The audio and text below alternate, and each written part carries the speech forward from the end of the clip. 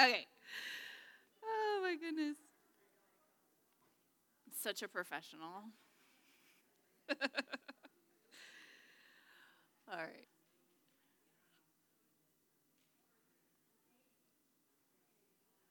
Okay. I think I'm good. Let's fix the hair. Okay.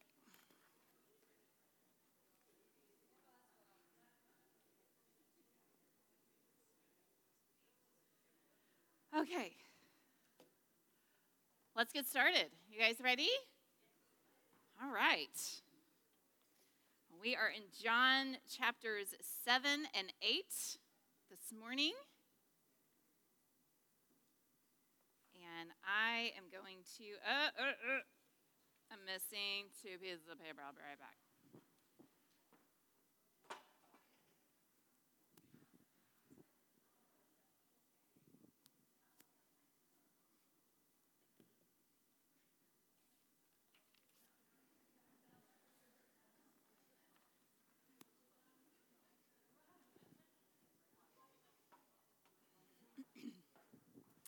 Okay, make sure you have your listening guide in front of you. We'll be following along. Let's see, yours is just one page. It looks like this. All right, so let me open into a word of prayer, and then we will dig in. Heavenly Father, we thank you so very much for your word, and I thank you for just another beautiful picture of Jesus that we have in these pages that we are going to look at today. And I pray that you would just give us eyes to see and ears to hear and hearts to respond. I know for many in this room, these passages are very familiar. And I just pray that you would give us fresh eyes to see just these profound words of Jesus in a fresh way, and to marvel with a greater sense of awe and depth of affection for Jesus than we maybe have had in some time. I pray that you would use this time together to teach us, to guide us, to convict our hearts, and also to comfort and to encourage. I thank you that your word does all of those things. And we give this time to you and pray that you would stir our affections for our Savior, that we might live lives that glorify him and carry his blessing and joy and goodness and grace to the world around us. We love you so very much. In Jesus' name, amen. All right, well, I want to start out today. We're just a few weeks in to our study. We haven't covered too much ground yet, but I thought it would be good for us to go ahead and take a few minutes and review where we have been so far and kind of get an idea of where we are headed. So that's what the first part of your listening guide is about, a review of what we've covered so far. All right, now, the first thing I want to remind you of is the purpose of John. He is very clear. He does not hide from us the reason why he wrote his gospel. And we have that purpose statement in John chapter 20, verses 30 and 31. You can turn there or you can just listen. We went over this our first week together, but I think it's worth reminding ourselves. So John chapter 20, verse 30, John says, Jesus performed many other signs in the presence of his disciples that are not written in this book. So right there we're told this is a highly selective account of Jesus' life, all right? But, so we wonder, okay, well, why did John pick the signs he picked? Why did he pick the words he picked? This is why. These are written so that you may believe that Jesus is the Messiah, the Son of God, and that by believing you may have life in his name.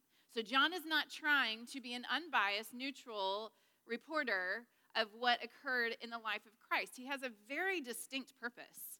It is to persuade us to believe that Jesus is the Messiah, sent by God, and to then have life in his name. So we need to be reading the entire gospel through that lens, all right? So we started out our very first week together working through the introduction to the gospel in John chapter 1.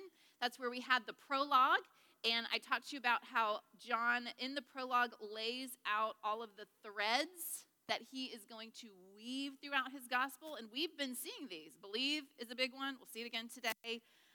We'll see a little mention of glory today. Light is going to be a big one in chapter 7, or chapter 8.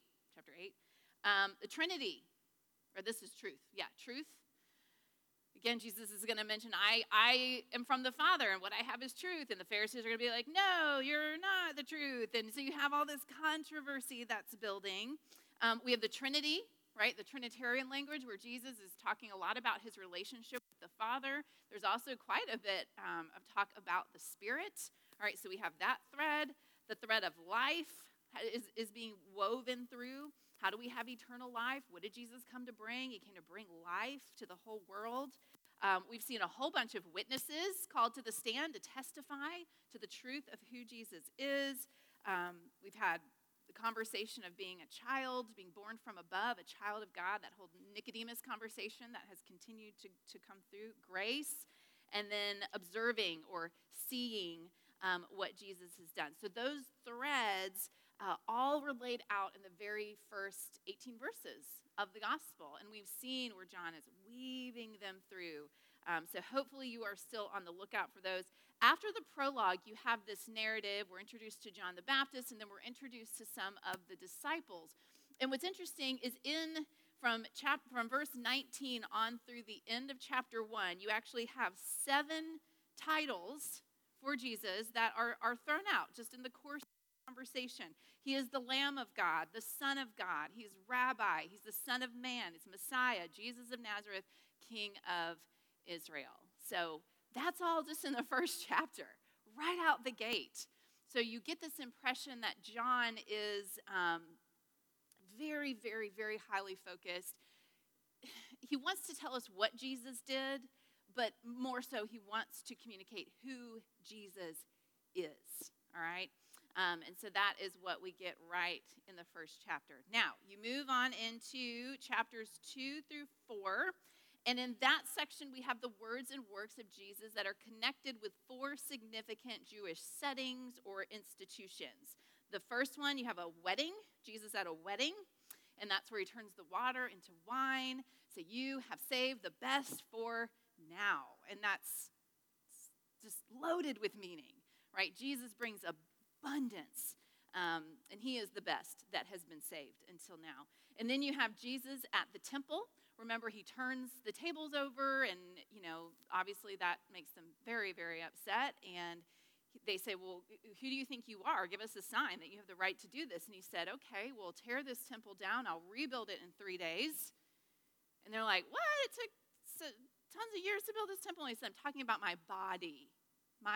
So when he's at the temple there in chapter 2, he's communicating that he is the new temple, all right, which is huge, very significant statement that he makes there. So we have Jesus at a wedding, Jesus at a temple, and then we have Jesus with a rabbi, one of the main religious leaders, teachers of his day, whose name was Nicodemus.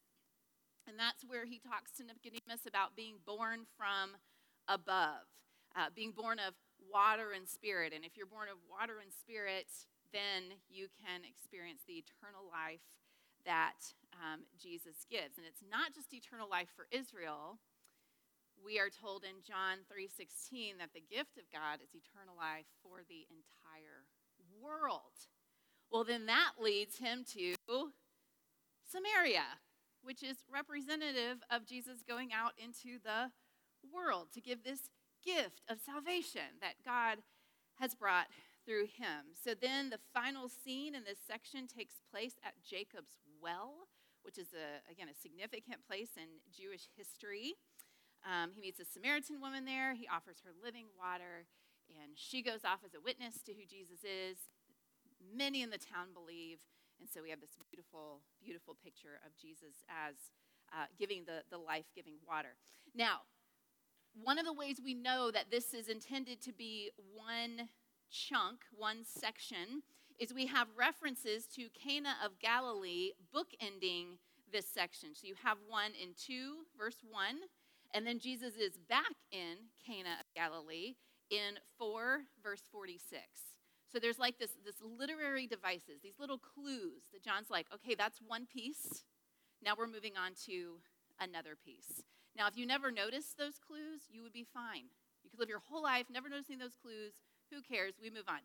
But I think it's really, really cool because as I'm starting to see these things more and more, I'm just more in awe of the pure genius behind the writing. Like the human authors, inspired, driven along by the Spirit, have crafted some of the most beautiful pieces of literature that we have in the world, in the universe. And they're just stunning. And you see these little clues that they put in there. I'm like, man, that's neat. That's just neat.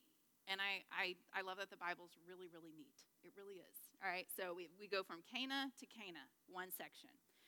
Then you move into that third box, that third main section is the words and works of Jesus connected, not with 4 institutions, but now we're connected with 4 Jewish feasts. And I pointed this out to you last week. We looked at the references to the feast. So chapter 5 takes place at an unspecified festival, but we are told that Jesus healed the lame man on the Sabbath. So the Sabbath takes on a big significance there. And then we move to the festival of Passover, right? And Jesus, you get this wilderness motif. So Jesus crosses the sea. He goes up to a mountain. The people spread out on grass. We're a little bit in a remote location. You have all this Exodus imagery going on. Then you have Jesus feeding the 5,000. And the next day, he starts this whole bread of life discourse. We have the reference to the manna, and he makes it very, very clear that he is the true bread that has come down from heaven, not just to satisfy physical needs, but to satisfy the much deeper, more significant spiritual needs as well. Well, then we move on to where we are today. And the feast that our passage is connected with today, and also some of next week, what we'll cover, is this Feast of Tabernacles, also called the Feast of Shelters, also called the Feast of Booths, depending on what translation you have. But that's going to go from chapter 7 all the way through like the middle of chapter 10. And then the final feast will be the Feast of Dedication, which we more commonly know as Hanukkah. And that's just a few verses at the end of chapter 10, verses 22 through 42. Those 4 feasts also form another section. And we have a literary bookend here as well.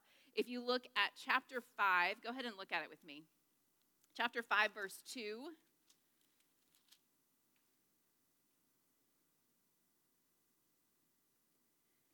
So it's giving us Jesus' location. This was by the sheep gate in Jerusalem. There is a pool called Bethesda in Aramaic, which has 5 colonnades. Your translation might say porticos.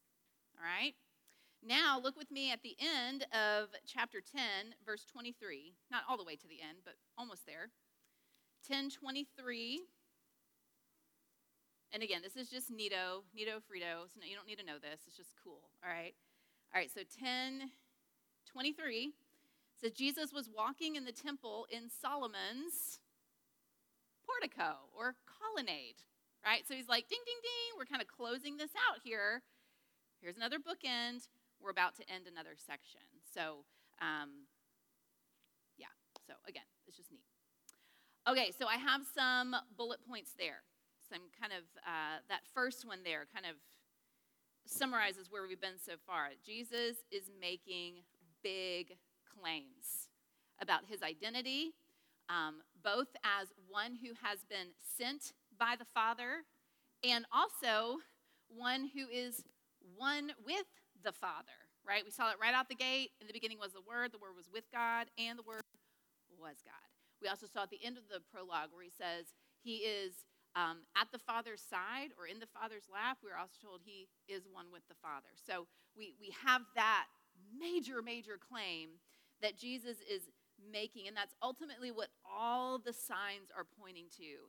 Here is a human being named Jesus of Nazareth who is not just a human being. He is divine. He is divine, and that is the claim that he's making. Now, we're going to get to those other bullet points. I want to go ahead and start reading with you, though. Let's look at John chapter 7, verse 1. If you want to go ahead and turn there. John chapter 7, verse 1.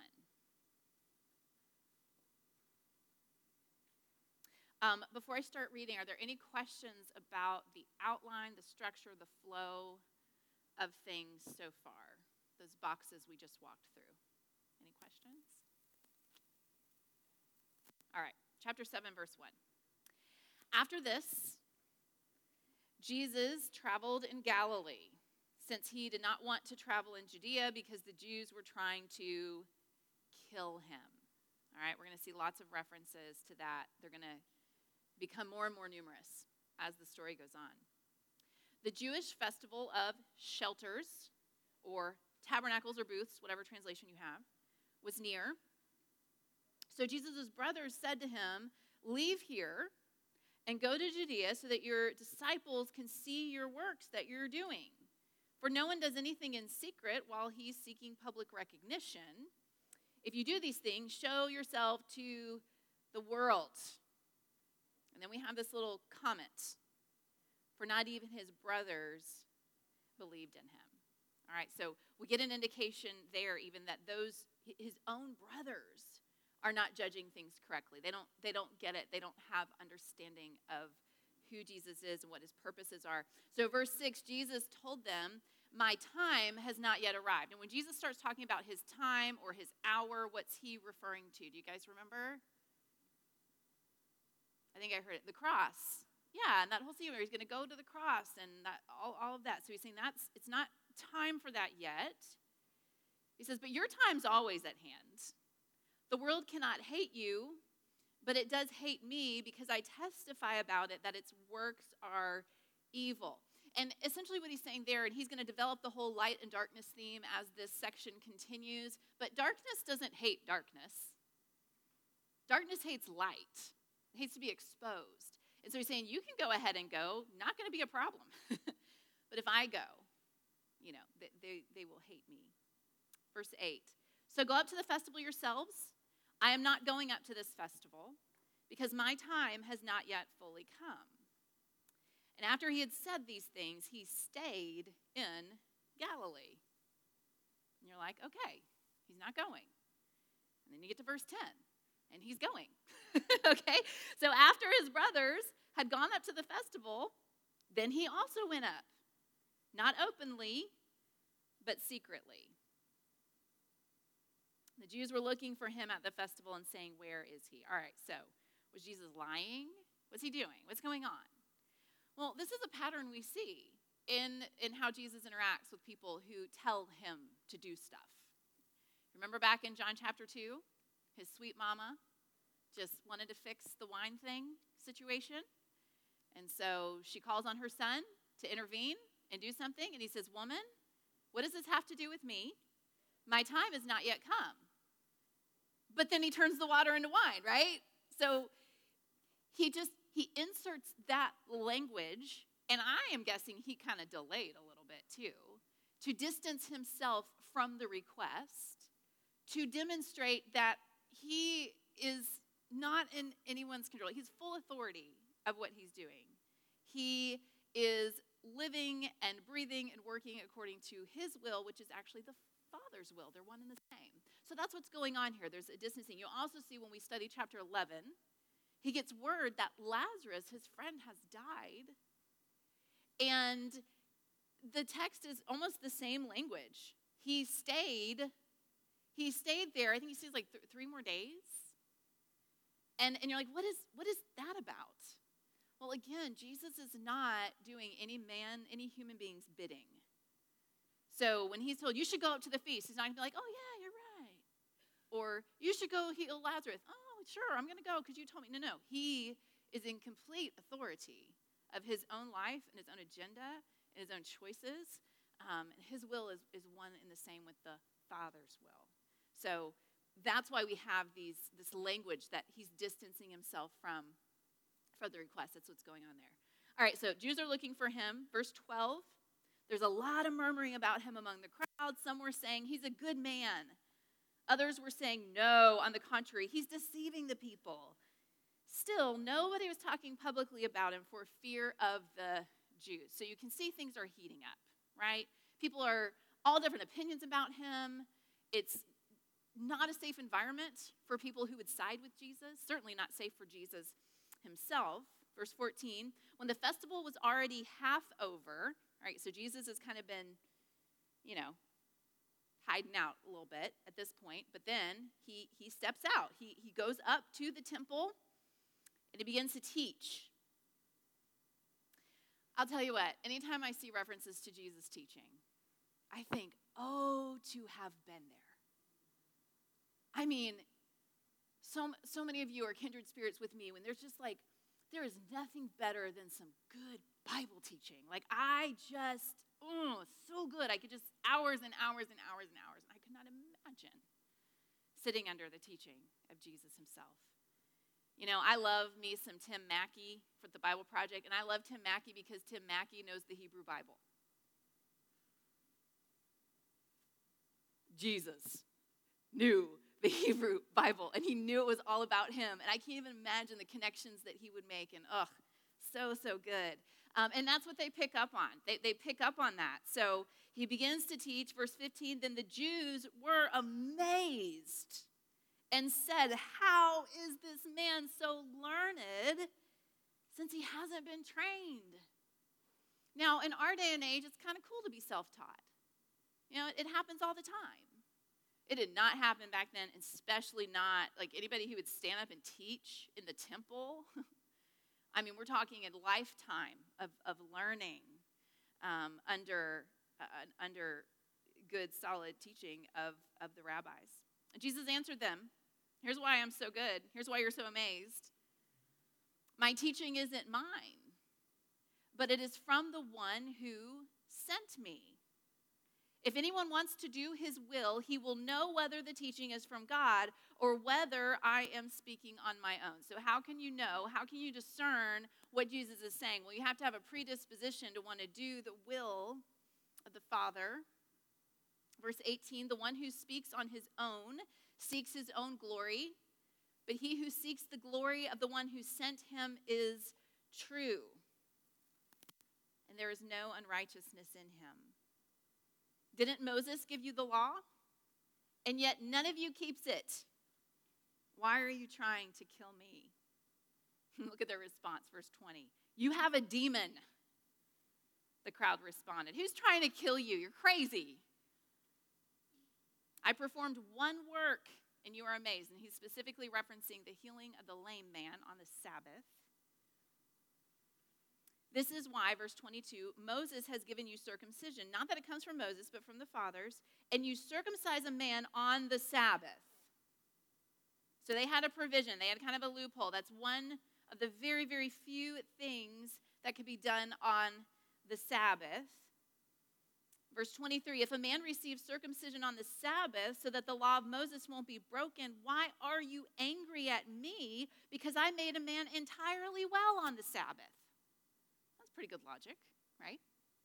And the next verse, verse 24, needs to be underlined or highlighted or circled. It is the interpretive key for almost everything Jesus says in this section.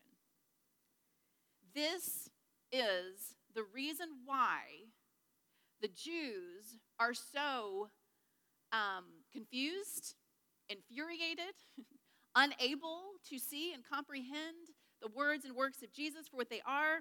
Verse 24, Jesus tells them, stop judging according to outward appearances. Rather, judge according to righteous judgment, or right judgment, or correct judgment. Right? So they are looking at appearances. They are looking at surface. They are looking at the letter of the law. And Jesus is saying, you have to judge with right judgment. And that is really, when you look at all the things he says to them in the next chapters, and some of them are kind of weird, and essentially that's what he is saying. You are judging on appearances, judge with right judgment. All right, so that's kind of our interpretive lens that we're getting at here. Controversy is building, right? Your third little bullet point there. We are seeing through numerous examples what John told us at the very beginning, that his own people did not receive him. And then after we get done with this section that focuses on these feasts, we'll move into chapter 11, where Jesus raises Lazarus from the dead. And that's a really important transition chapter, because that's going to heat things up so intense that's like the straw that breaks the camel's back. We've got to arrest this guy. He's got to go, right? And so that's why you have Lazarus, you have the upper room discourse, and then we have the crucifixion. All right, so we're headed there. Things are intensifying, pace is picking up. We are certainly heading toward the cross. All right, so that's kind of what's going on. That's the landscape. That's where we are. I want to talk to you a little bit before we go any further in our reading about the Feast of Tabernacles, because there's a couple really cool things that I want you to see that are going to have significance for us as we continue on in chapters 7 and chapter 8. So Feast of Tabernacles, I'm at the bottom of your listening guide there. It was a week-long harvest festival, very joyous, very celebratory, and it commemorated the deliverance from Egypt and the provision of God in the 40-year journey of the Israelites in the wilderness. So a lot of the stuff that takes place in Exodus and Numbers, that's what they're celebrating. If you want we'll go ahead and I'll turn there. You don't have to. I'm going to turn to Leviticus 23. You can just listen if you'd like. But I want to read you straight from God's instructions regarding this feast. All right, so Leviticus 23, verse 41. Let me get there. All right. So he says, and he's giving them instructions. He says, you are to celebrate this feast as a festival to the Lord 7 days each year. This is a permanent statute throughout your generations. Celebrate it the 7th month. You are to live in shelters for 7 days. So they build these tents, they live in them for 7 days. All the native born of Israel must live in shelters so that your generations may know that I made the Israelites live in shelters. When I brought them out of the land of Egypt, I am the Lord your God. So originally, they'd move out of their homes, they'd move into these tents, and it was all to remind them of God's provision during that time. By the time of Jesus, they didn't move out of their homes and into the shelters, but they would have a significant meal in the shelter each day, or they do something to commemorate the shelter tent experience. So that was kind of why it's called the Feast of Booths or the Feast of Shelters. This is one of the 3 pilgrimage feasts, which means you would travel to Jerusalem. The Passover and the Feast of Pentecost are the other 2. And this helps explain why the brothers and the whole conversation about, aren't you going to Jerusalem? Right, this was the kind of feast you would go to Jerusalem, to the temple, to celebrate. Now I have on your listening guide, and this is where it gets significant and plays into our passage today. There were 2 rituals that were associated with the feast during the time of Jesus. Both of these were in your homework, but I want to reiterate them here because it's really, really, really important. The first has to do with water. All right, so on each of the 7 days of the feast, the priest would draw water from the pool of Siloam, which was there near the temple. In a golden vessel, they would bring it to the temple, and there was like this, it was a really big deal, like a parade kind of thing, right? They would pour it into a bowl beside the altar, and then a tube would take the water from the bowl to the base of the altar. I read in one of my commentaries that the words of Isaiah 12:3 were likely sung during the procession and the ceremony. You will joyfully draw water from the springs of salvation. And of course, we know how many water passages there are in the Old Testament. So no doubt those passages would be sung and quoted, and it was like a whole celebration. And this would happen every day for 7 days. And that, of course, was a throwback to God's provision of water in the wilderness. There's actually a few water stories in the wilderness. One of them is in Exodus 17. You might be familiar with it. It's where Moses is told to take his staff and to strike the rock, and water gushes out, and it supplies water for the people. There's another time in Numbers where Moses is told to speak to the rock, and I think Moses is having a little bad day, and he's hit it twice, and it was like a bad thing. But still, God provided water from the rock for the people, and so that's what this whole ceremony would be looking back to. All right, so I want you to keep that image in your mind. Moses striking the rock, water pouring out, supplying nourishment and water and life to all of these people. I want you to keep that in your head because it's going to come into play later in just a few minutes. All right, so that's the first ritual. Second ritual at the Feast of Tabernacles during the time of Jesus has to do with light. At the end of each festival day of the Feast of Tabernacles, priests would go down to a part of the temple where there were large golden candle holders with 4 gold bowls in their tops, and there are actually 4 ladders for each candlestick. So I don't want you thinking these little dinky things we put on our dining room table, like ladders to get up to the bowl where you could pour the oil. So this is huge candlesticks. And 4 young priests would climb the ladders, pour the oil into each bowl. They would light the candlesticks with wicks that they made from kind of worn out priestly garments. So those didn't go to Goodwill. They went to this candle lighting ceremony.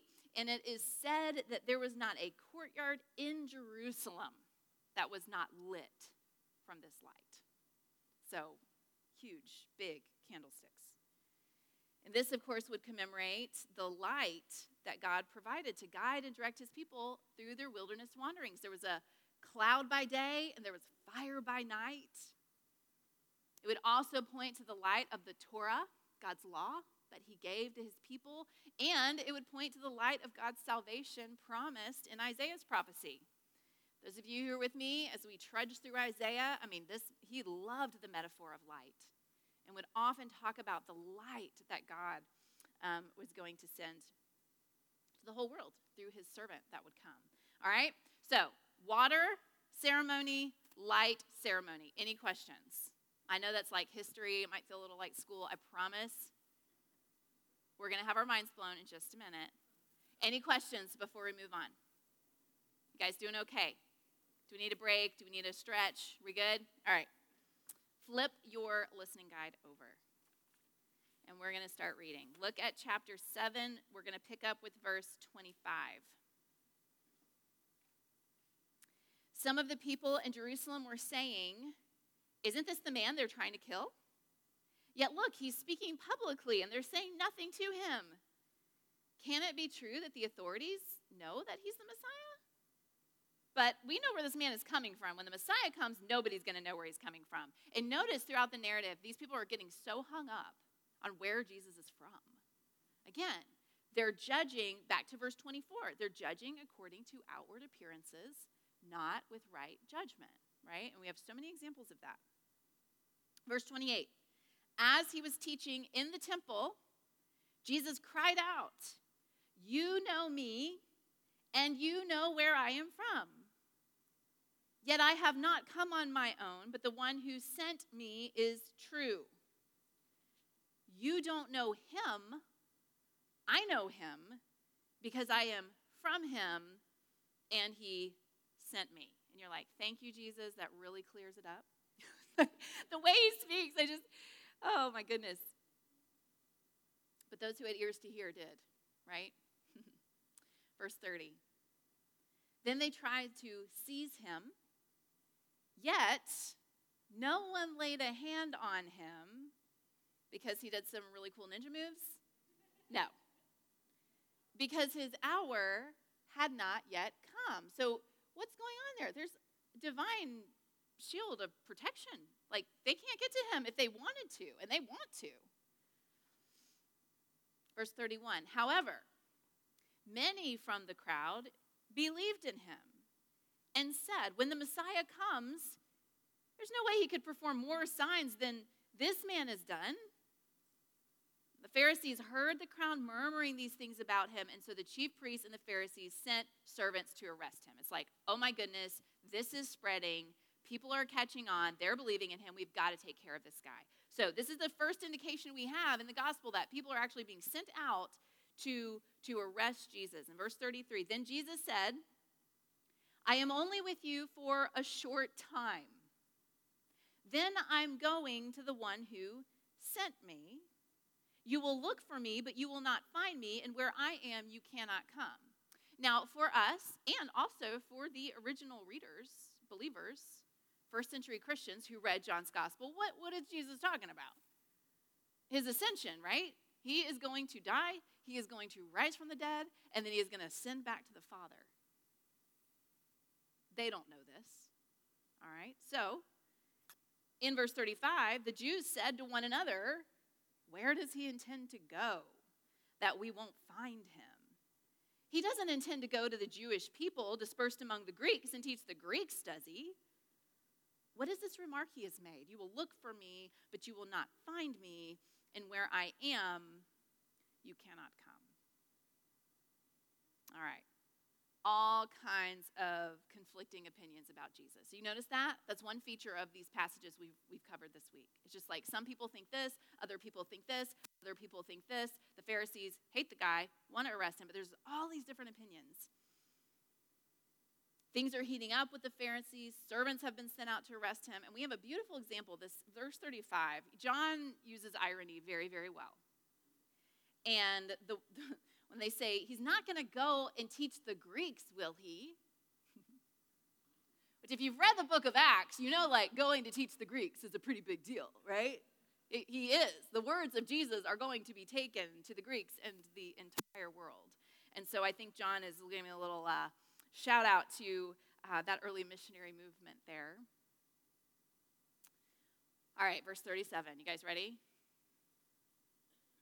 On the last and most important day of the festival, that would have been the 8th day. So there's the water ceremony for 7 days. This is the 8th day. Jesus stands up and cries out, if anyone is thirsty, let him come to me and drink. The one who believes in me, as the scripture has said, will have streams of living water flow from deep within him. And then we have this little commentary here. He said this about the Spirit. Those who believed in Jesus were going to receive the Spirit, for the Spirit had not yet been given because Jesus had not yet been glorified. All right.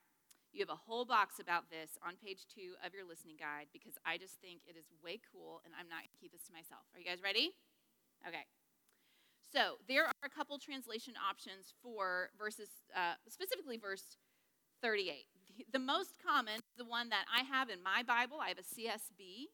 You probably have it if you have an NIV, if you have a King James Version, if you have a New King James Version, if you have an NASB, you have this most common translation. The one who believes in me, as the scripture has said, will have streams of living water flow from deep within him. King James Version is a little bit more of a literal translation. It says, out of his belly shall flow rivers of living water. But in that most common translation, the believer is the source and conduit of the life-giving water of the Spirit. So the water is in me, the water is in you, and it's constantly flowing. And we know that that is true. That is true. That is 100% consistent with what we know about the indwelling of God's Spirit and the work of God's Spirit. So that is why that translation is what we have in most of our Bibles, because it is true. Okay, it rings true.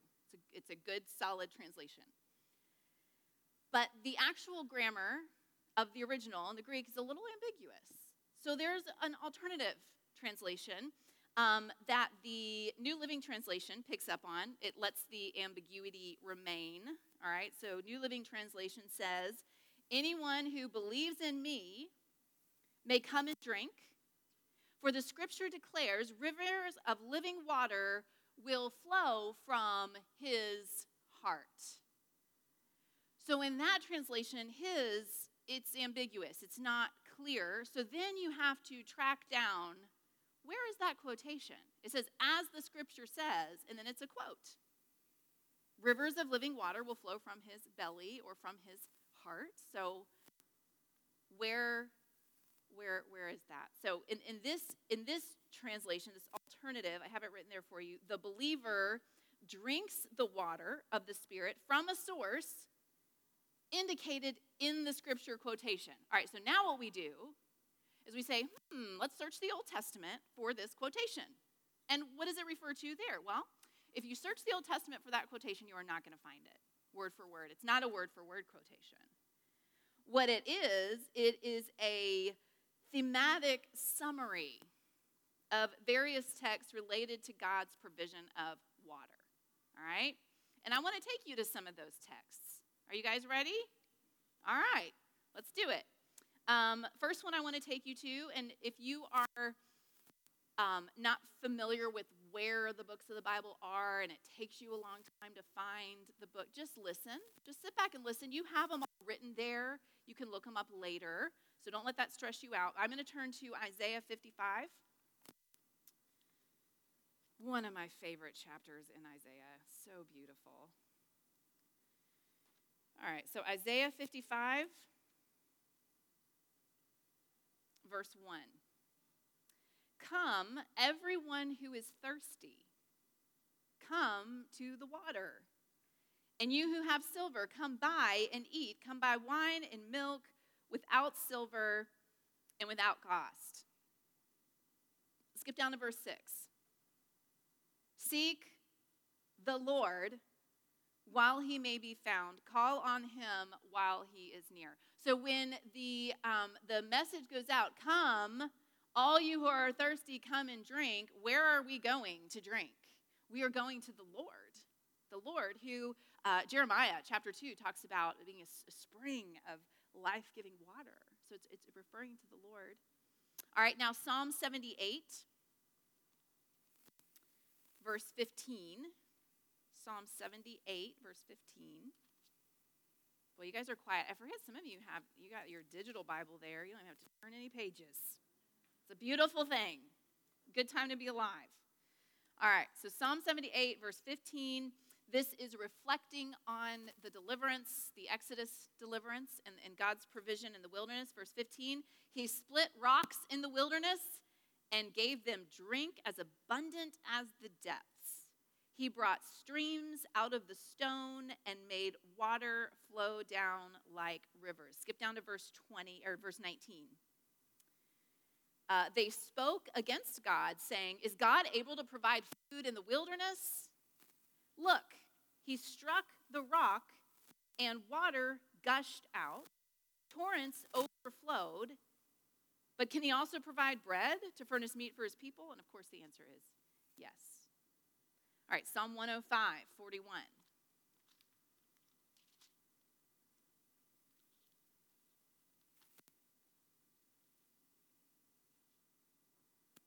Again, this one's also reflecting on the Exodus events. He opened a rock and water gushed out. It flowed like a stream in the desert. All right, and then one more. Go back to Isaiah chapter 48,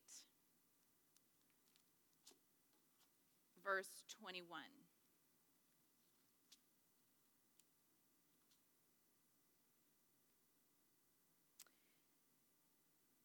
Again, reflecting on the Exodus. They did not thirst when he led them through the deserts. He made water flow from the rock for them. He split the rock, and the water gushed out. And if you are someone who reads and rereads the Psalms, you know how many times David refers to God as the rock of his salvation. Certainly an allusion to the rock of provision of water in the wilderness. I have some other passages written there. We're not going to read them. Ezekiel 47, we looked at that a couple weeks ago. It's where the vision of the temple, where water is just gushing out of the foundation of the temple. And then Exodus 17 and Numbers 20 are the actual accounts of the rock being struck and pouring water out. All right. Now I want you to turn to John chapter 19, verse 34. Or I have it written there for you. I think it's way cooler to see it in your actual Bible. All right. John 19, verse 34.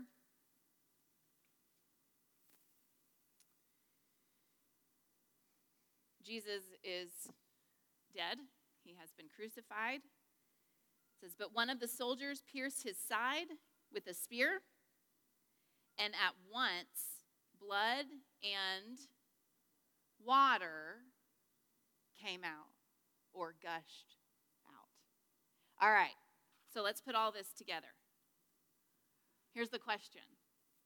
Is John presenting Jesus as the ultimate rock of divine provision that when struck through his death on the cross, pours out the life-giving Spirit to all who would come to him and drink?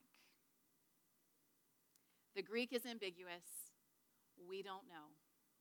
But it sure is a beautiful image for us to have in our minds as we pray to Jesus and as we ponder Jesus, as we sing to Jesus, to have this image of him being the rock that was struck and the water flows life to those of us who come to him for satisfaction and all the things he gives.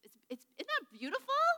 It's just so cool. And we can't be dogmatic about it. We don't know. The translation we have is a perfectly good translation. But stuff like that just gets me so excited.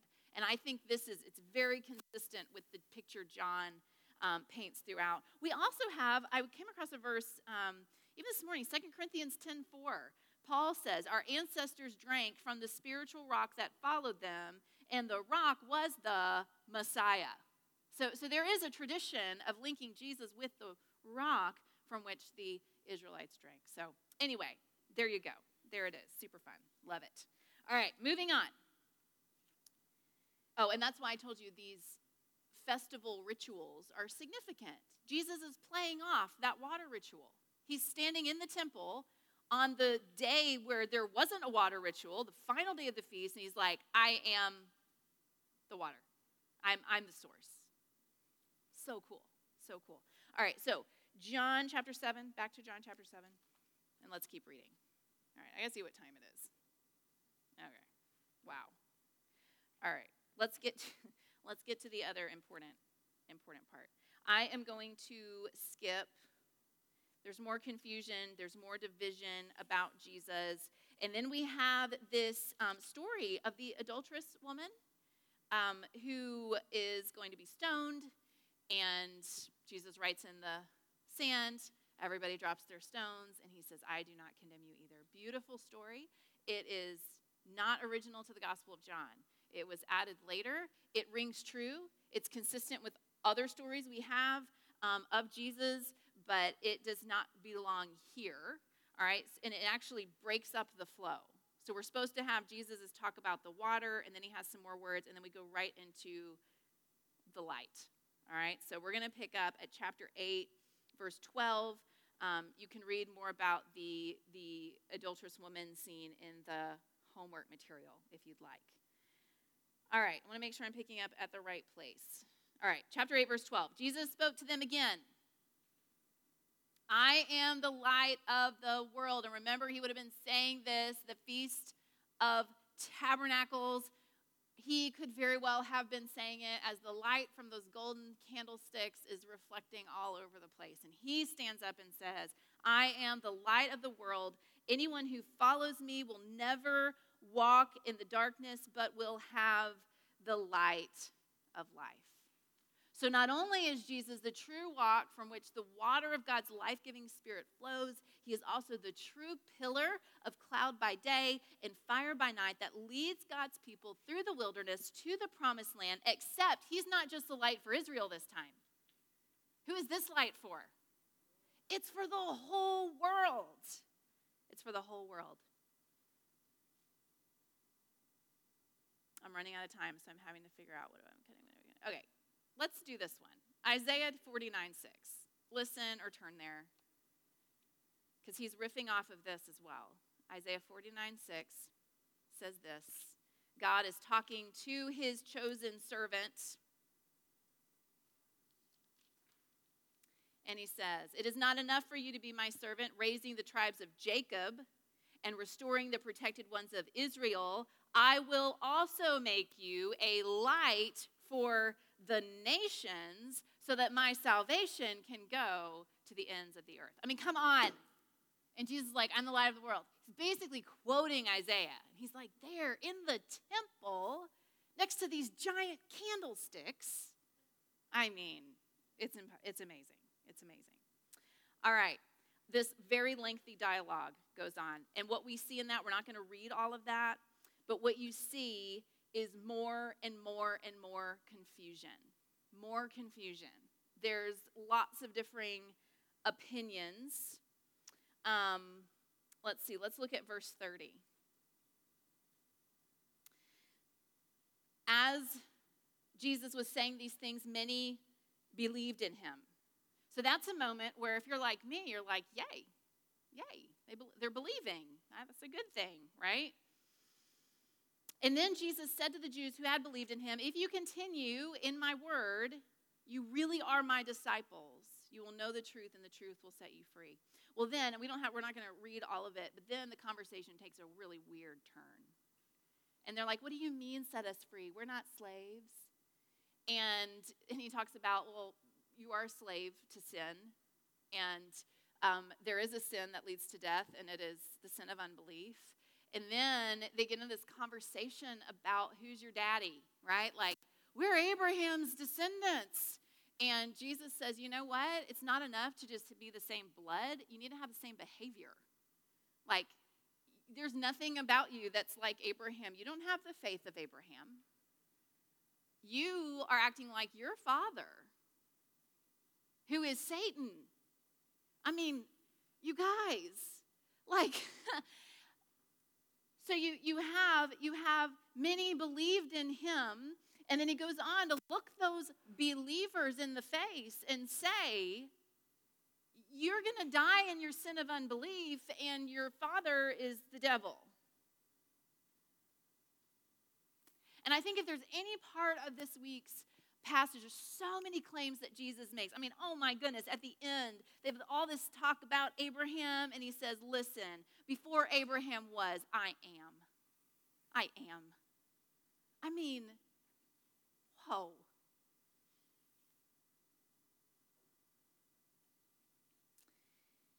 I think there's anything here that we would do well to meditate on. It's the fact that these believers weren't really believers, were they? It kind of takes us back to the end of chapter 6. We have disciples that weren't really disciples. Jesus starts talking about eating his flesh and drinking his blood, and they're like, peace, we're out.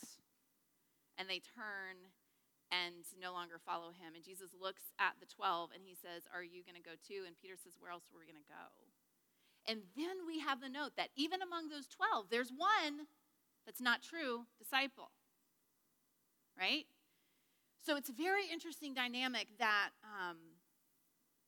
that's going on here. And I think the interpretive key is there in verse 31. He says, if you continue or abide or remain in my word. It's a word that speaks of permanence and endurance and faithfulness. If you continue in my word, you are really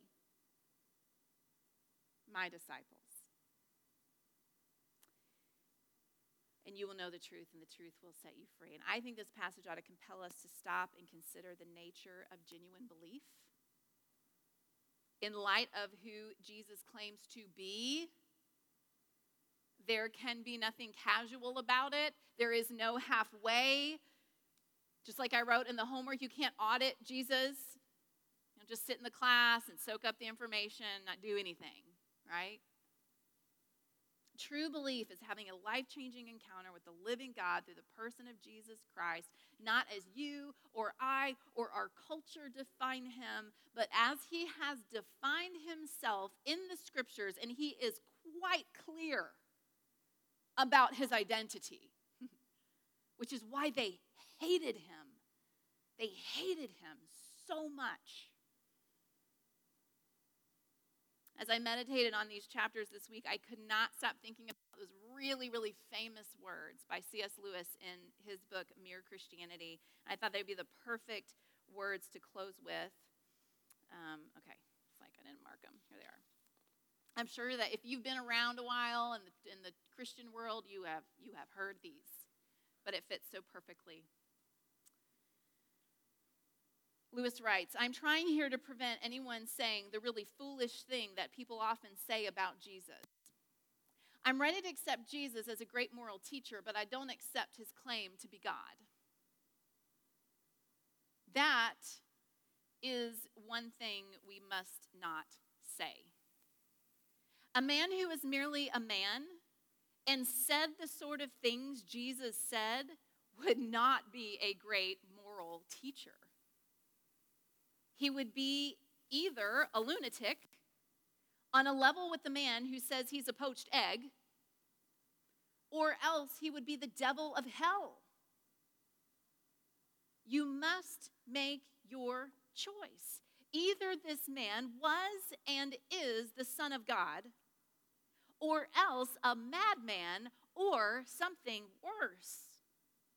You can shut him up for a fool. You can spit at him and kill him as a demon, or you can fall at his feet and call him Lord and God. But let us not come up with any patronizing nonsense about his being a great human teacher. He has not left that open to us. He did not intend to.